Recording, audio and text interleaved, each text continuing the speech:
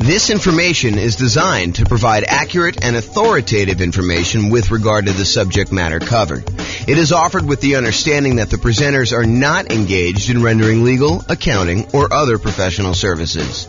If legal advice or other expert advice is required, the services of a competent professional should be sought.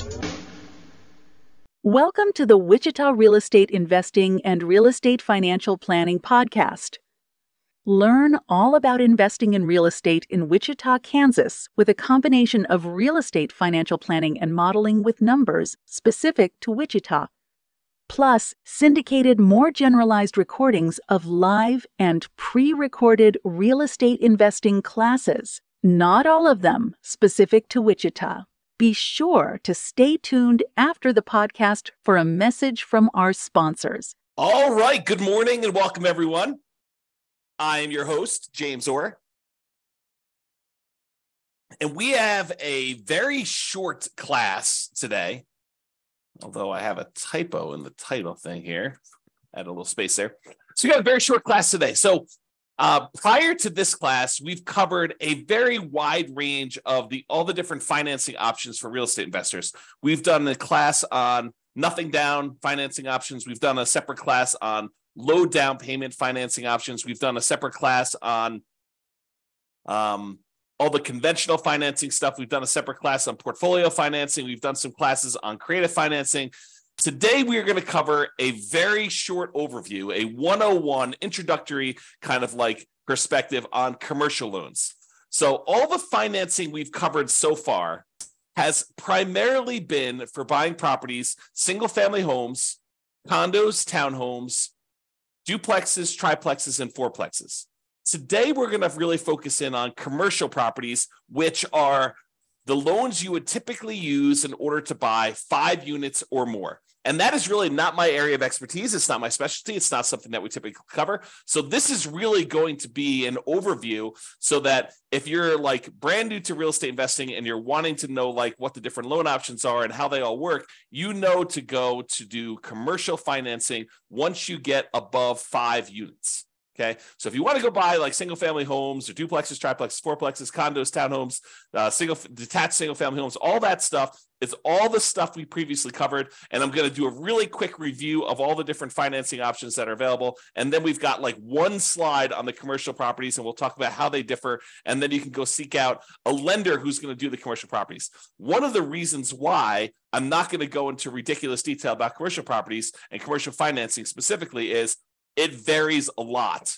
And so you can go to one local bank who does commercial loans, and they're going to tell you very different kind of criteria for getting a loan than another one. And so you really do need to call up and find out what's going on there. So let's jump right into the other financing options to give you an overview of where we are, and then we'll go cover the commercial stuff. And I expect this class to be very short.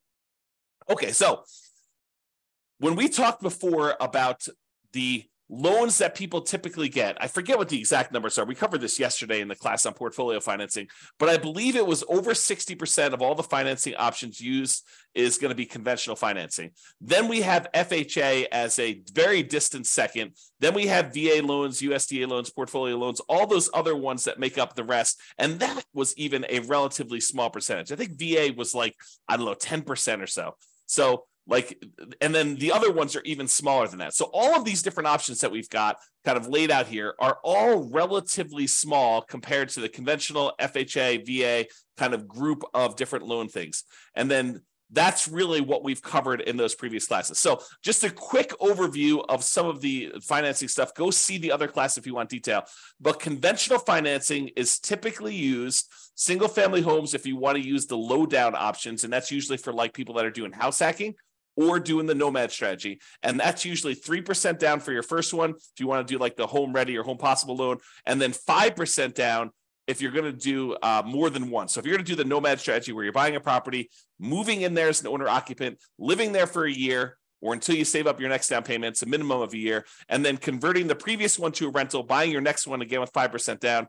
It's a way that you could buy, 4 properties instead of one if you had 20% down. So instead of putting 20% down and buying one investment property, if you're willing to move into the property and live there for a year, you can now buy 4.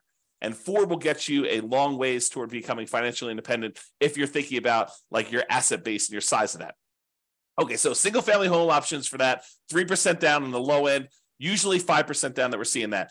If you want to do non-owner occupant, if you want to do traditional investment properties when you're buying these properties and not moving into them, they start with 15% down with private mortgage insurance. You're going to pay a premium for that, and you're going to pay that private mortgage insurance, which is insurance you're paying to protect the lender in case you default. In theory, they want you to put 20% down. You say, hey, look, I don't really want to put 20% down. They say, okay, I'm willing to still make you the loan. However, I want you to pay this third-party company to protect me in case you default on the loan and I need to foreclose and I can't get all of my money back. And you say, okay, I'm willing to pay this third-party private mortgage insurance company a premium that's insurance to protect you in case I default. That's what PMI is. It's usually required if you put less than 20% down. And if you put 20% down, you do not have PMI. So you want to get a conventional loan for a non-owner occupant investment property. You can get those with 20% down without any PMI, or you can put 15% down. You're going to pay a small premium on the interest rate, and you're going to pay PMI on those things. You could typically use that up to 10 finance properties per Social Security number / tax return.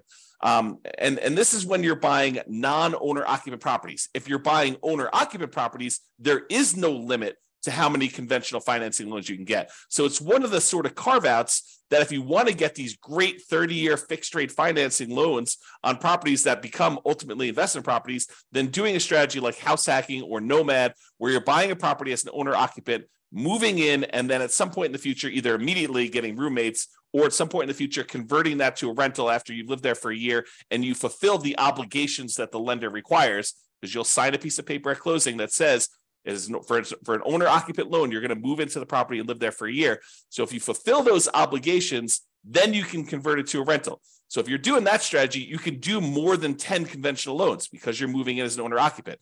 If you're doing these and you're buying investment properties and you're not moving in, you will be limited to 10 as of right now, and this can change over time, but 10 conventional loan spots that you could use up to do that. And it's not just 10 conventional loan spots. It's 10 loan spots on your Social Security number. So FHA loans would count, VA loans would count, USDA loans would count, even portfolio loans would count when you're doing those types of strategies, when you're trying to get your loan spots used up.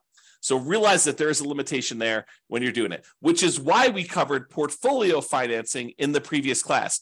Portfolio financing is typically the financing you move to once you've used up all your loan spots. There's a couple other exceptions. Go watch the portfolio financing class for more information on that. However, that's typically what you move to when you get to your 10 loan spots. Okay, so that's all the conventional stuff. FHA, it's as low as 3.5% down. Again, this is primarily for house hackers and nomads who are going to be moving into the property. It can be used for single-family homes, plus duplexes, triplexes, or fourplexes. So anything under that 5 units, you can use the FHA financing for. The two loan types that we typically use if we're buying these kind of like duplex, triplex, and fourplex properties are FHA and VA traditionally. Okay, you can do them with the other ones, but the low down options are FHA and VA for those. So down payment assistance is sometimes used with FHA, and that's for house hackers and nomads. It's probably not going to be for non-owner occupant investors.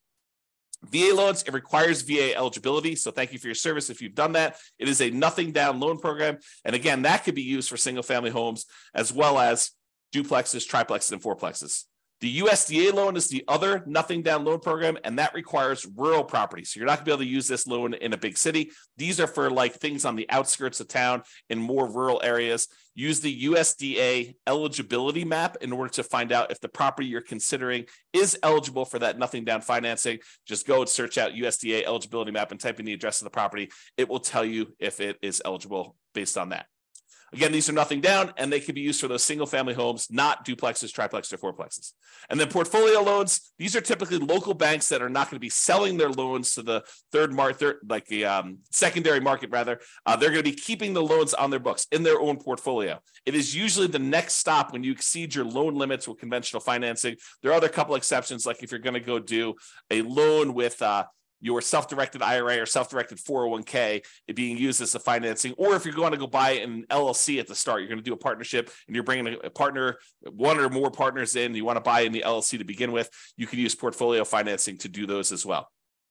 Then you've got the whole creative financing family, owner financing, wrap financing, subject to, loan assumption. the lease option, lease purchase, rent to own, lease to own kind of family of things. All the agreement for deed, contract for deed, bond for deed, installment land contract, like all of those different options as well. That's all the creative financing stuff. And in those cases, you'll probably very likely be able to negotiate a low down payment option, if not a nothing down payment option, although there are some deals that would require some money down when you're doing those. Private money, going to grandma, asking her if she'd be willing to do a loan. The negotiation is wide open on those because it's usually based on your relationship with somebody.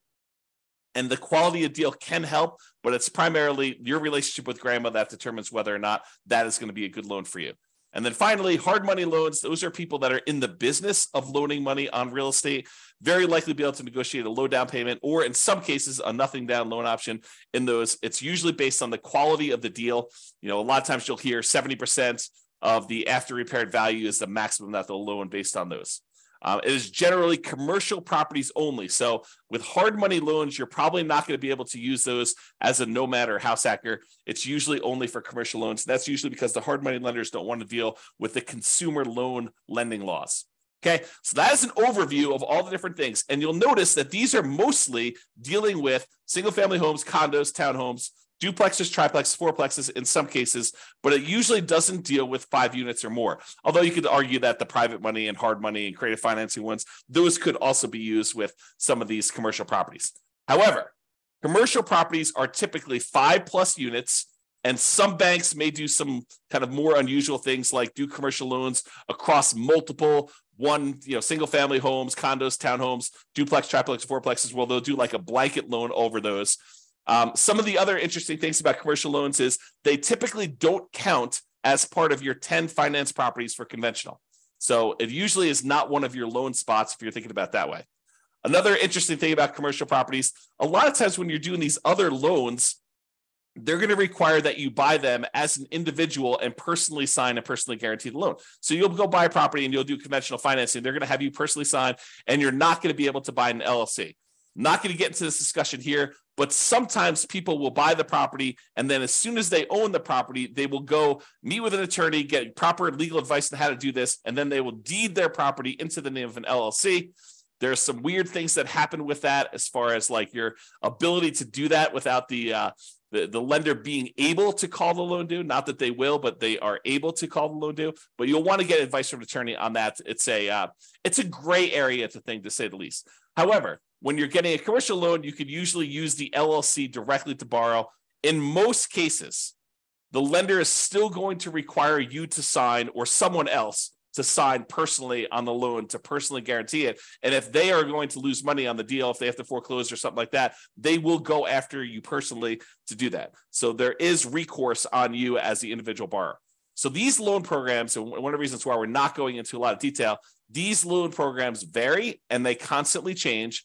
It's sort of like the way I think about it is all the traditional consumer-based loans have very strict standards and very rigid rules in place to protect the consumer.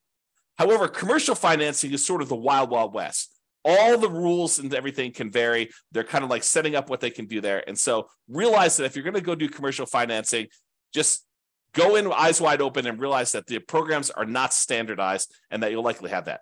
I would also point out that most of these loan programs, there's some exceptions in here, but most of these loan programs, one of the advantages of getting these is that they are 30-year fixed rate financing.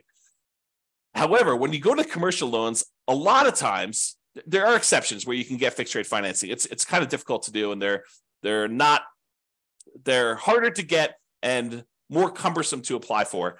But most of the commercial loans you're going to run into are going to have some type of adjustable rate mortgage and usually have some type of balloon payment where they may have a 20-year amortization where you're paying off, you're making payments on the loan as if you were going to pay off the entire thing in 20 years. However, you usually have like a 5-year balloon or 7-year balloon or a 10-year balloon or 5 years with the right to renew one more time with an adjustment to the interest rate for another 5 years. So all these kind of like things vary. So even though that has a kind of payment period over 20 years, realize that you may have to pay off the entire loan or refinance it within 5 years or 7 years or 10 years. Again, these programs vary and they're all over the place.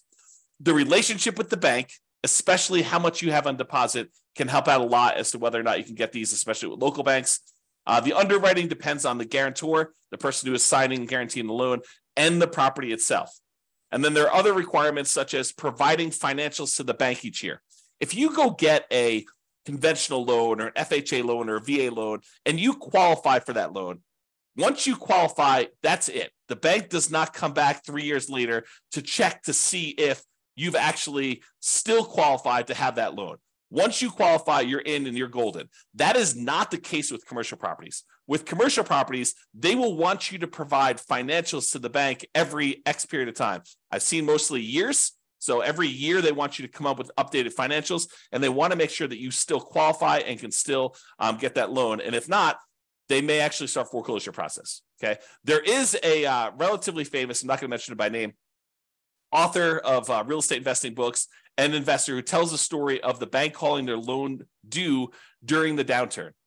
They just said, hey, your financials look weak because all these property values are kind of compressing. And, we feel a little bit nervous about stuff. So we actually are going to go call the loan due. You have X number of days in order to pay this complete thing off. And that happened during the downturn. If you're not prepared for that, that could be a problem. So realize commercial properties are very, very different. All right. So that's it. That's the 101 version of commercial financing. So if you're looking to buy single family homes, condos, townhomes, duplex, triplex, fourplexes, you can use the traditional financing we've covered in previous classes. However, if you're looking to buy these commercial properties, 5 units or more, or any type of industrial properties, then you're going to probably want to look at commercial financing. You're going to want to seek out a commercial financing lender. Go talk to either local banks or find a commercial loan broker who can help you shop out and price out different options there. There's more variety in underwriting criteria for commercial properties from lender to lender. It's not standardized. So realize that there is a lot more room for negotiation if you're strong and you're kind of coming and buying. And there's a lot of flexibility and variability in what you can get and what is available for you. And a lot of it depends on the property and a lot of it depends on the guarantor. That's all I've got. Any final questions on commercial financing before I end this very short session? We're going to go once. We're going to go twice. Anything? All right. Well, that's all I got then for you. Thanks, everybody, for coming on. Oh, wait. Oh, so, okay. No questions. Thanks, Dan. I appreciate it. You're very welcome. Good to see you. I haven't seen you in a while. All right, guys. That's all I got for you. Thank you very much. I will talk to you tomorrow. Bye-bye for now. With home prices up, mortgage interest rates up, and rents up, but not quite enough to counteract the higher prices and interest rates. Cash flow on rental properties in Wichita is harder than ever. Book a call with the Real Estate Financial Planner to apply our proprietary 88 strategies to improve cash flow on your rentals. See the show notes for a link to schedule your call and improve your cash flow today. If you're a real estate agent, lender, or professional in Wichita that wants to help our real estate investor listeners, consider reaching out to learn about collaboration opportunities with this podcast. We'd love to add more value to our listeners by having you assist our investors buy, sell, and finance their real estate investments. See the show notes to schedule a call to discuss collaboration opportunities.